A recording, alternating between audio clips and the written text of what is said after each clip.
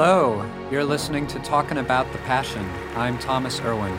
This is a podcast where I interview different independent musicians and showcase their music. As for myself, I'm a singer-songwriter and producer who goes by Niagara Moon.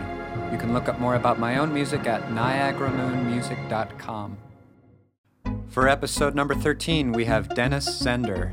Dennis is the lead vocalist and guitarist for the Seattle pop rock band Marsalis. Marsalis formed in 2014 and quickly gained recognition within the Seattle music community through local radio airplay and music blogs. Since their first release, Marsalis has played sold-out shows in venues such as the Crocodile, and their self-titled EP was named Album of the Year 2016 by Northwest Music Scene. You're going to hear a couple tracks from that EP today, as a matter of fact. First, here's the song Hope.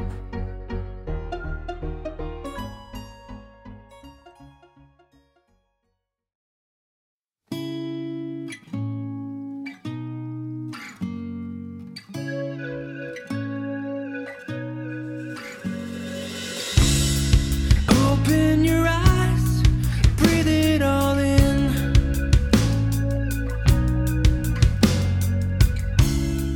Don't compromise, never give in. Slowly losing hope, losing hope. Slowly sinking deeper.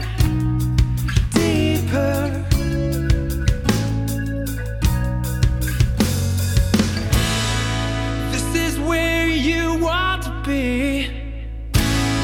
Lost in translations, humanity. This is your life, don't let it go.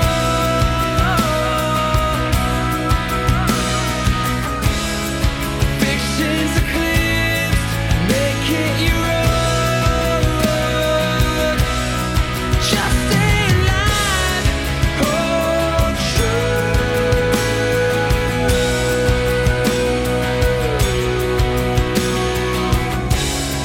Hold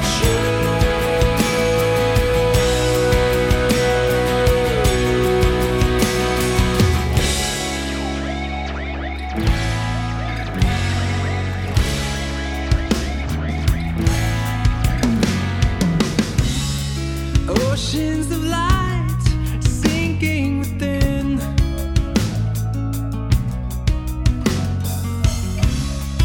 Wants to break through, maintaining it. It's beautiful in violence, violent. Unforeseen and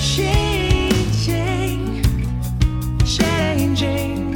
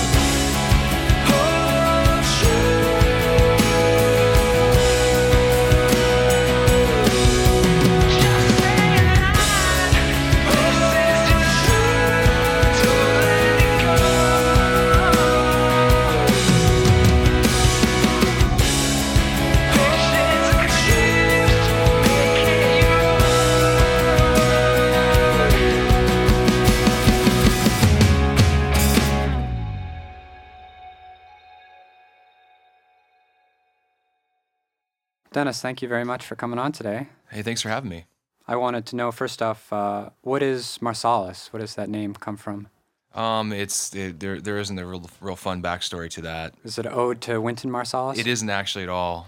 It's more or less an attempt to find a name versus this arrival at this awesome name that we knew that meant everything to us. So it really came down to Adam and Teresa went and watched Wynton perform, I believe, and we're like, wow, that'd be a really cool name. Let's go with it. So it really was more of an accident, and hey, we need out of need more than anything else. We just had a hard time deciding and arriving at a name we felt good about and thought it sounded cool and kind of ran with it. Yeah, it can be tricky to find a name sometimes, especially at this point. It seems like everything's been taken. Yeah, there's band names that are sentences long, it seems like, so yeah, who knows? It's like you have a new idea, you think, oh, that's a cool turn of phrase or an idea, Right. and you Google it, and 5 different people already claimed it. Right, so it's tough to find a good name.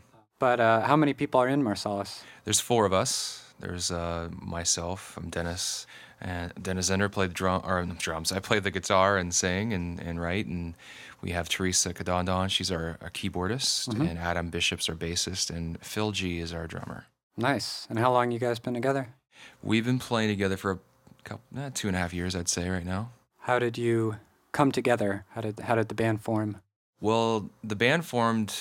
I was playing my own material and doing my own one-off stuff because I was in a band prior to that with Adam, and then in between the exodus of that band and this new band, I was playing my own stuff and was playing out live, and I needed a backing band, so Teresa and Adam and Phil would back me up in shows, and so that's sort of how it came about. And I've known Phil for 20 years or so, and I've known Adam for about 13, 14 years. It's good to have a rapport. with Yeah, people we had a going great in. rapport, and then eventually we decided we want to take a new direction with the group and maybe create something rather than just my stuff and them backing me. We wanted to create our own sound, a new band, and kind of start from there. So that's what we did. Cool. So is the music all by you? You write all the songs? I write a lot of it. It's just a presentation is really what it comes down to. Is the way we write is. The way I write is I've always written for my past projects and now is I write a full song, everything, the arrangement when it comes to music, the melody, and then eventually lyric content.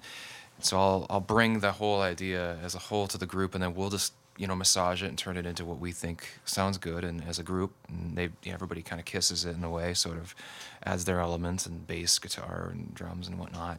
And that's been the way it's worked the majority of the time. There's been a couple ideas that we have. We have a few as well where Teresa is taking more of a lead, and where maybe Adam is taking more of a lead in a vision for a tune or an idea.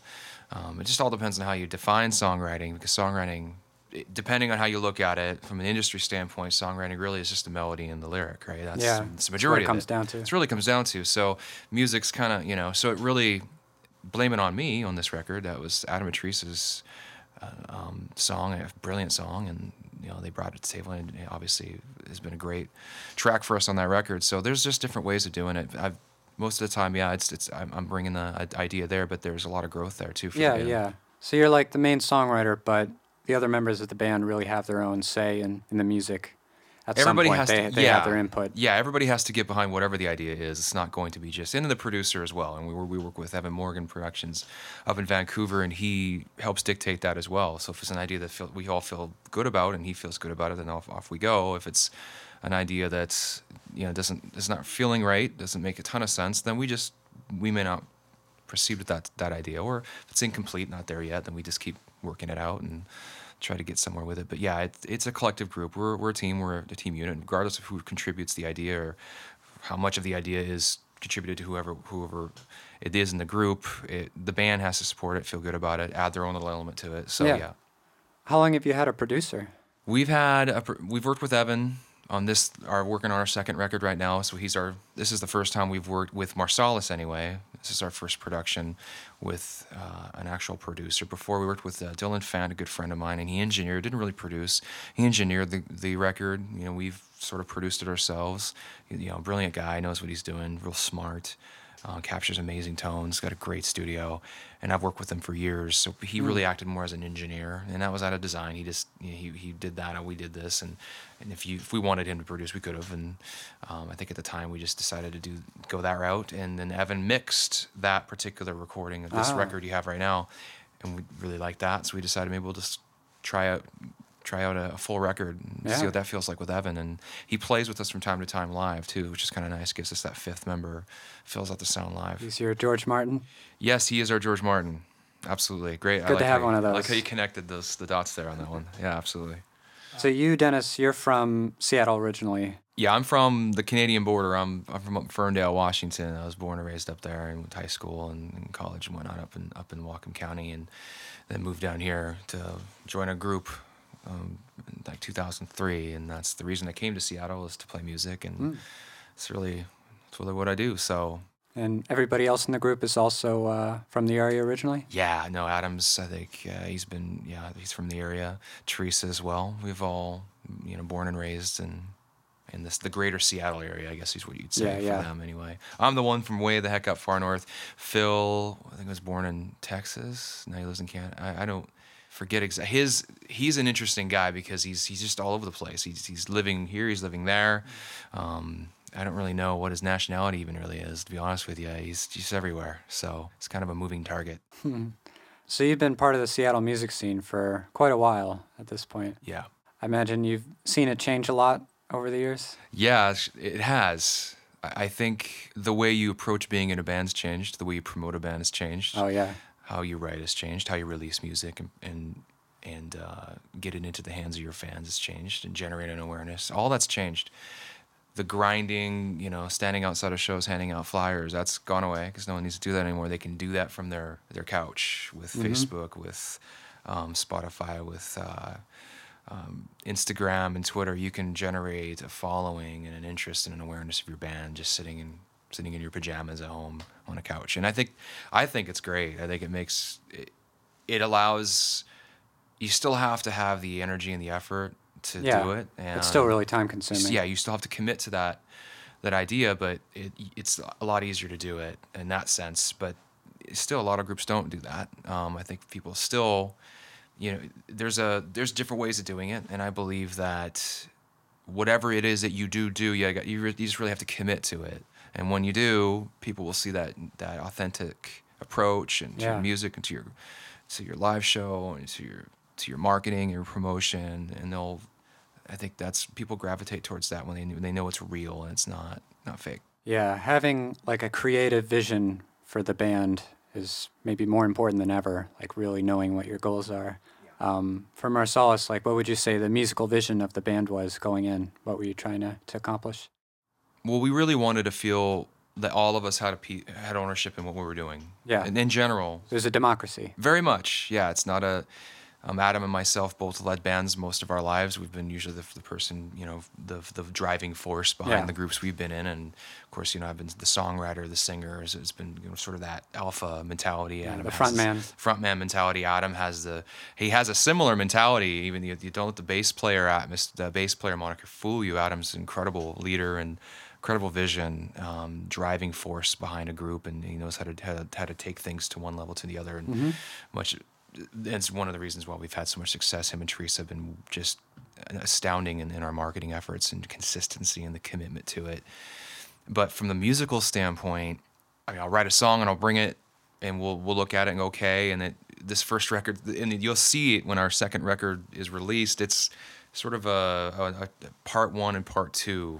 They're EPs, and we're doing that strategically. But you're gonna, the more mellow, relaxed mood of our first release is gonna be, contrasted and complemented with this more aggressive. You're gonna amp it up a little bit. Oh, it's gonna be very different, but very not so different that you're alienating anybody. I mean, it's gonna feel like Marsalis. It's gonna feel like what you're expecting to hear, but just a little bit more energy. So we're excited to showcase that. But I think from a sound perspective, we want to remain modern and unique. But when it comes to writing, it's not about, okay, listen to a song on the radio and go, oh, okay, I want to sound just like those guys. Right, it's not that calculated. It's never that calculated. The idea comes from somewhere inside, and it is what it is, and then you craft it as a band, and it becomes the band. And if that's modern, if it sounds good, if it if it reaches people, if it echoes in people's minds and hearts and souls, and great, then you're onto something. Because a lot of the bands that are popular right now, with the style or sound that is, say, modern, quote unquote, they were trailblazing that well before what's happening now. I mean, you couldn't be the Strokes without being the Strokes 5 or 6 years before the Strokes became Right. relevant, right? So these things all have to happen. So I think when it comes to music, you're always cognizant of that. When you're writing, you're thinking about, okay, you're not trying to be a trailblazer. You're just trying to make music that's meaningful, that matters to you. You're figuring out what your own voice is. Right. And then that you just somehow fit into the landscape, however that shakes out. Yeah. In terms of your songwriting or even just your musical tastes in general, which artists are most influential to you? Who are some of your musical heroes? Some of my musical heroes, and I say this every time, Matthew Good from the Matthew Good Band up in Vancouver. I grew up on Canadian radio, so Canadian rock, and from the mid to late 90s was very my formation as a musician and a songwriter. Yeah. And before that, Brian Wilson, and even now, it's Matt Good's sort of sandwiched between Brian Wilson or the Beach Boys. Just, when I was younger, I just loved the Beach Boys. And you didn't really truly respect and understand what Pet Sounds meant to the musical world. And then you get How older. revolutionary that was. How the Rubber Soul, the Beatles, how they're kind of compete, or Sgt. Pepper's was a response to it. When you understand the true story behind what went on there, to me, I get fascinated by that. I watched this really great show that was recommended to me by a friend, one of my friends, Doug. He's a connoisseur of the finest of things, and he said, you got to watch this show. Gosh, what's it called? Something like The Wailers, The Wreckers. It was a show The about Wrecking Crew? The Wrecking Crew. I saw that. Yes. Yeah. It's a great documentary. Fantastic. See, that kind of stuff just fascinates me. I love it. I could watch those kinds of documentaries days on end. I just love it because I love the studio. I love the art of crafting a song, the pre-production, the production, the studio. Was up there this weekend tracking vocals all weekend long, and it could be grueling and it's frustrating, but it's also, I love that the grind of it, because you're building something from the ground up. Oh, it's just, there's nothing like it. And so I love watching documentaries on any of those artists back, especially Brian. As the guy was crazy. He just had so much going on. Yeah. But he was brilliant. And brilliant, but he also had some serious unchecked mental illness at the same time. Yeah. Did you see what's that movie that came out a couple of years ago with Paul Dano playing him and John Cusack? Oh yeah. Yeah, Really good. I don't know the name Love of and that. Mercy. Yes. I thought that was a great movie That was too. a fantastic movie. See, those depictions of him are fairly accurate, obviously, but there's something about that. I mean, I think there's a little crazy in all of us that write, and we're very I'm a very emotional, very passionate person, and that allow you can socially, it's frustrating because you tend to deal with things very differently. You don't have that pragmatic approach, whereas when it comes to the arts, when it comes to creating, when it comes to you that's where you live, that's where you shine, that's your purpose, how you exist. So to me, reading about those kinds of people, these very melodramatic figures, I identify with that. So I love watching and learning and seeing how that also translates into this beautiful music that no one could possibly. You listen to a lot of those songs off that record, Pet Sounds for Beach Boys, and you're just like, you're younger, you're like, oh, that's really cool. Now you're older, well, how did he come up with that? How did he dream that up? Like, he knew exactly what he wanted, and there weren't any computers back then. No, none. And it was like he just dreamed these things up. Like, what kind of drugs was he taking? I mean, who knows? But ultimately, there's an authenticity to him that he was just coming up with that stuff. It wasn't drugs. It was not infused by anything, but just his mind and his ability to create and envision that was just, to me, it's mind blowing. I love it. Yeah, and he was like half deaf. He couldn't hear out of one ear. Yeah, right? I mean, just all these impediments that make you think, how was this guy accomplishing these things? So artists like that, I mean, I come to It's a really inspirational story. Oh, it's just amazing. I love that kind of stuff. I dig into that, identify with it. This is kind of going back a little bit, but you mentioned mid to late 90s Canadian rock. Mm-hmm. So that's not something I really know too much about, but it was that, again, like a totally separate thing from grunge? Yeah, actually, it's funny you asked that, because at that time, I was still very cognizant of the End. 107.7 The End is our Seattle station. Here's our flagship 90s alternative station that everybody was listening to and still do. 90s rock in Canada, it was just different. It was a response to the grunge movement, obviously. There was a bit of those elements there, but it was still different too. See, there was like this. It was a neat thing about Canada, it's like it's another country, obviously, but it doesn't feel like it. And you go up there, and they have their own festivals. And I remember Matt Good saying something about this in an article I read recently, where he was like, there was a time, like, because people asked, what was it like being in a band? You resented the fame, you hated it, but at the same time, it must have been pretty exciting to be winning these awards. He didn't even show up and receive they're called Juno Awards up there. It's the equivalent of a Grammy down here. He wouldn't take the award. He wouldn't show up to the awards. He would never. Couldn't be bothered. Couldn't be bothered. So it was like this. He had this sort of attitude, like, I don't care. But he did reflect back and say it was really awesome to have Canadian festivals that usually are billed with, like, the major American acts, or around the world, rather, that would be headlining these festivals. At that time, during those mid to late 90s, whole Canadian acts were headlining those shows. So it was sort of like a testament to how strong that scene was and how good those bands were. And I just felt like that was kind of neat. It spoke to the quality of the music and what was going on in that scene. It had all these really great bands coming out of a city. So yeah, I personally love it. It was formative because it was just, I didn't really know any better, because I was hearing more of that music anyway. Right. So the Marsalis EP, that just came out recently. yeah. And I heard you received the distinction of Album of the Year from Northwest Music Scene. Yeah, which was pretty cool. Wow, so congratulations. Thank you. How did that come together? It was just a fan vote. They had a few bands that they thought had a great record for the year and put it up for vote, and people voted our record as the best one, which is... So it's the most authentic way to decide that stuff possible. Just just give it to people to decide. And that's great. For a 5-song EP, beating out some of these amazing bands that were on that list, we're very honored and flattered by that. Maybe you mentioned a bit about this earlier. Where did you record it? We recorded that at One Shot Studios in Woodinville with my good friend Dylan Fant, and great studio. He's actually a fantastic producer, engineer. If anybody wants to get in touch with him, I recommend it. You can come, you reach out to the band, Marsalis, and we can direct you to him if you'd like. He does great work. Nice. So is he the guy that really dialed in that pro top 40 sound? Because it's a very polished set of recordings. I think, him and Evan both did. He tracked everything down and got things laid out from an engineering standpoint, mixed it to a level, and then Evan took it and remixed it and, kind of really put a little bit of icing on it, on the cake, really, if you want to call it that, polished it off. But I think they both had a hand in that. When you recorded it, did you really rely more on overdubs, or did you try to record as many people playing at the same time as possible? Like, is it more of a live sound, or was it carefully constructed a bit at a time? A little bit of both. I mean, we played all the instrumentation. Bass was played on it, and Adam played it, I played on it, and drums were dubbed in. I mean, Phil is a really good drummer. He plays well to a click, and he's very disciplined and self-aware when he's playing. And so I think it was fairly live. But then you overdub the parts in that need to be overdubbed in that make more sense to do that.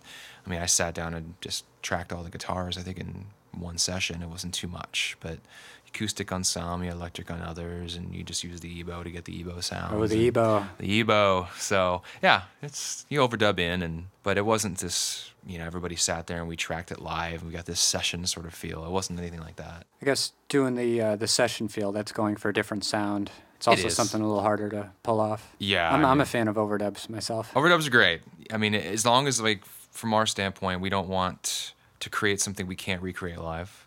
We also don't want to have, like, tons of tracks behind us, so we're playing sort of an inauthentic live show. There's always going to be something there, right, to kind of help us get that live feel and get the music from the record to the audience in a live setting that makes sense and feels right. But when you're overproducing, sometimes you feel like you can't reach that sound live, and so we're always cognizant of that as well. We want to make sure we're representing something that they're hearing.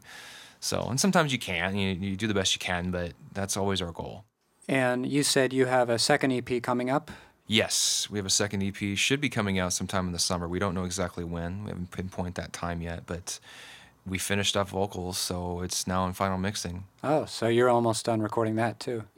Yeah, there's some polish to be added, I suppose, but, usually vocals are the last thing to go down, so we're done with that now, and hopefully have that released sometime soon.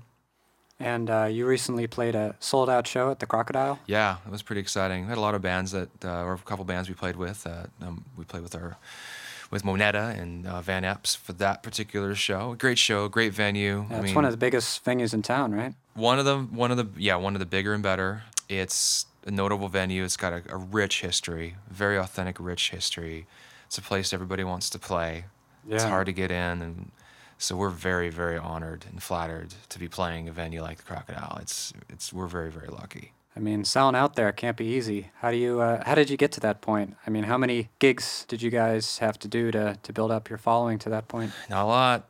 I mean, it must have been a grind. The funny part about that is the bands that Adam and I have been in the past, it was a grind. You played these venues you didn't care for. You did these things you just because you have to build, you have to structure it and Keep the momentum going. and keep your live show, polished and all that. And for this band, we just skipped all of that.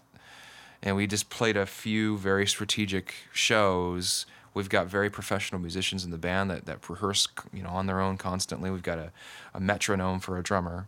And when Evan comes in to play leads, he's our producer. I mean, you can imagine that. You can trust that guy to make sure sounds are where they need them. He dials in my amp for me. I mean, we're very lucky to have all these little pieces that allow us. So you made sure your live sound is as polished as can be. So yeah, and then we just lean on at first friends and family to come to the show, and then that sort of to kind of blossom out. And next thing you know, people are literally just buying tickets online, and it's kind of a neat deal. Have you toured around the country so far in this group? We haven't. No, we've just played up in Vancouver and Seattle, and we've got some festivals lined up that'll take us in the outer reaches of the Pacific Northwest this summer. But we're open to doing fly-ins. I mean, whatever we have to do, it's at some point. If it makes sense, we're not gonna jump into a bus and rough it. Live on the road for months at a time. Or I something. don't know if you have to do that necessarily right now. Yeah. In our situation, if it calls for it, then we're open to what we have to do. But we're just trying to build something solid, regionally, and then go from there. Yeah, makes sense. Have you done those kind of tours in the past with other bands where you just go to here and there for weeks at a time? Adam and I have, but yeah. So what's that like? It's not a lot of fun. It's fun, but it's... The part that's fun isn't the majority of the day. Yeah, the majority of your time is not spent doing what's the most enjoyable. So, and you're often reminded of how difficult it is to make a living doing it. So, yeah, touring is not top of our list. I mean, we all have day jobs and careers and families, and so we're focused on that. But the band, the band will dictate that.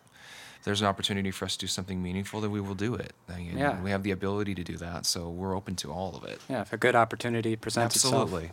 Do you have any particularly amusing stories from the road in the past? Anything ever crazy happen? Oh, not really.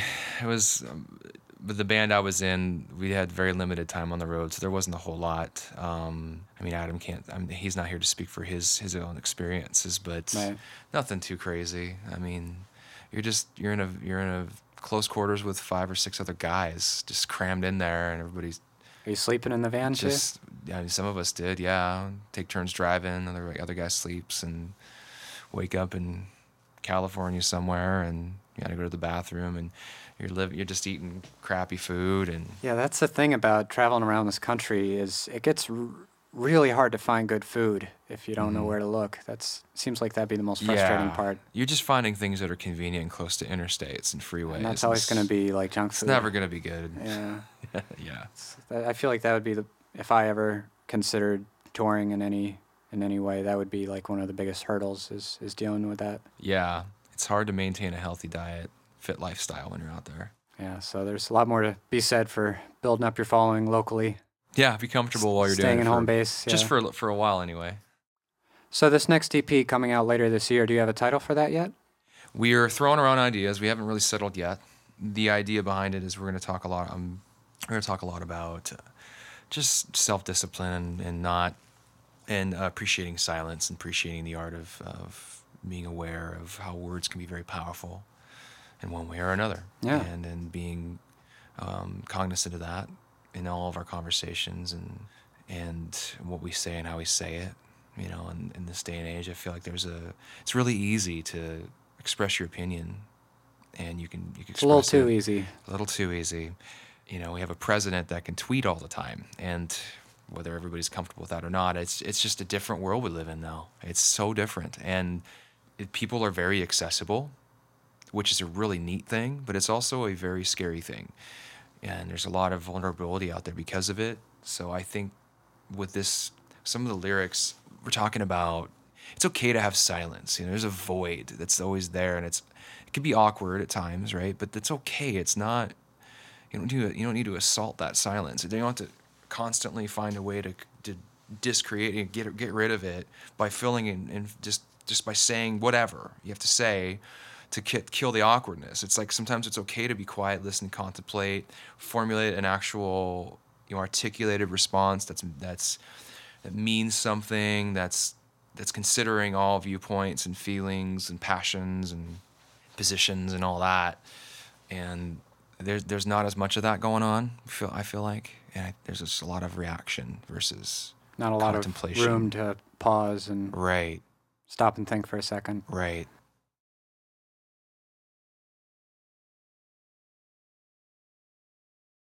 So that's kind of the theme that's driving this next. Absolutely. Have you also written the next batch of songs beyond that already? Are you one of those writers that just you're always itching to record the next thing, or? Yeah, we got a few songs tucked away. I think Adam and Teresa have taken. They've got some ideas that are really strong. We've got a couple that are in pre-production that I contributed that we feel good about, and who knows? I mean.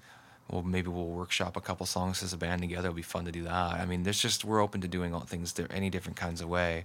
We all have a different, unique set of talent that we bring to the group, and every single one of us really is just, in my opinion, irreplaceable. You can't remove this person and have it. It's just like a table. You take away one leg, and the whole thing's coming down. Yeah, or it's just gonna not work as well, And I think that's how we look at things as a team, and we all need each other to make the thing go, and we rely on each other that way. And these are very good people that I'm in a group with, and I'm lucky to be in a group with, and work well together, and very professional, very polished, and smart, and there's no real harsh reaction. It's just a unified vision and a teamwork atmosphere where we try to find a way to get things done the best way possible. So you try to lose the ego but it's like any other band too. There's pushing and pulling, and you gotta there's an ebb and flow that's involved with any healthy group. I was wondering, do you have any advice for other bands just coming up in the Seattle area or otherwise that do the kind of music you do? What mistakes would you say that you've learned from doing this? I think being very thorough in your marketing and how you can't sleep on that. Can't sleep on it. Have a vision for what that is. I mean, if Adam was here right now, he would. I think what he would say is be very professional in all that you do. Be very professional. Be consistent in what you do, and don't sleep on it. Once you start moving that ball, I mean, he responds to everybody. He will respond, or Teresa will respond. Or I will we'll just respond to people, mainly them. They're really great at that. They really watch. If there's a person who goes, wow, I like this song, he'll find that person. He'll think, thank you for liking that song. Try to connect with every one of your potential fans. It's brilliant, and he's authentic in it. He's not just doing that to gain a fan. He's doing that because he truly appreciates the fact that someone took the time to say thank you. And people can read that, and they can feel that. Yeah, you got to be authentic. You got to be authentic, and so be authentic is, I think, is a very important piece. And be very consistent in your marketing, and everything counts. And getting on talking with folks like yourself, and taking the time to learn more about what you're doing and what you're contributing to the scene, how we can work together to help each other and to kind of grow something bigger. And because when you start taking it outside of the realm of just, is this, how big of a reach is this going to be? Oh, I'm not going to do that. I'm not going to do that. I'm not going to do this. I'm not going to do that. It's going, no, you every time you contribute to somebody else who's contributing, it's contributing to the broader spectrum of what's going on out there. So everybody kind of works together, and it makes something really neat. And it's not just about you. It's about everybody else. Yeah, making meaningful connections. Yeah, absolutely. Awesome. Well, write good music. That's step number one, though. Don't forget music, that part. Good content. Gotta have good music. Good content. All right, well, thanks so much for coming on today. I appreciate it. Thanks for having me.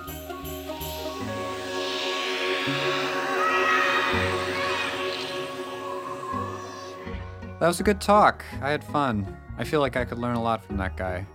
Oh, by the way, tickets are still available for the April 19th Niagara Moon show at the Sunset Tavern in Ballard. If you're in Seattle then, come check us out. If you like this episode of Talking About the Passion and want to support what I'm doing, please write a review on iTunes and subscribe. Also, if you have any suggestions, questions, or anything else from me about the podcast, You can send those on over to Thomas at tatppodcast@gmail.com. The theme song for Talking About the Passion is the Niagara Moon song Pantheon Bar off my recent album Eating Peaches, and the artwork for both this podcast and the album was done by Miranda Harmon. Up now we have another song from Marsalis' debut EP. This is Where I Am.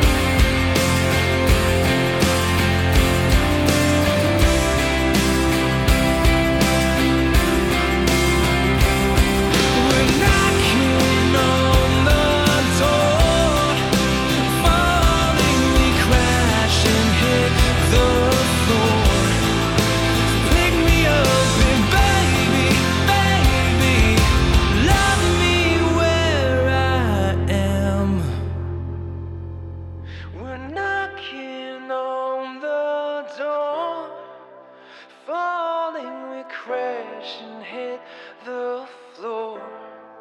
So pick me up.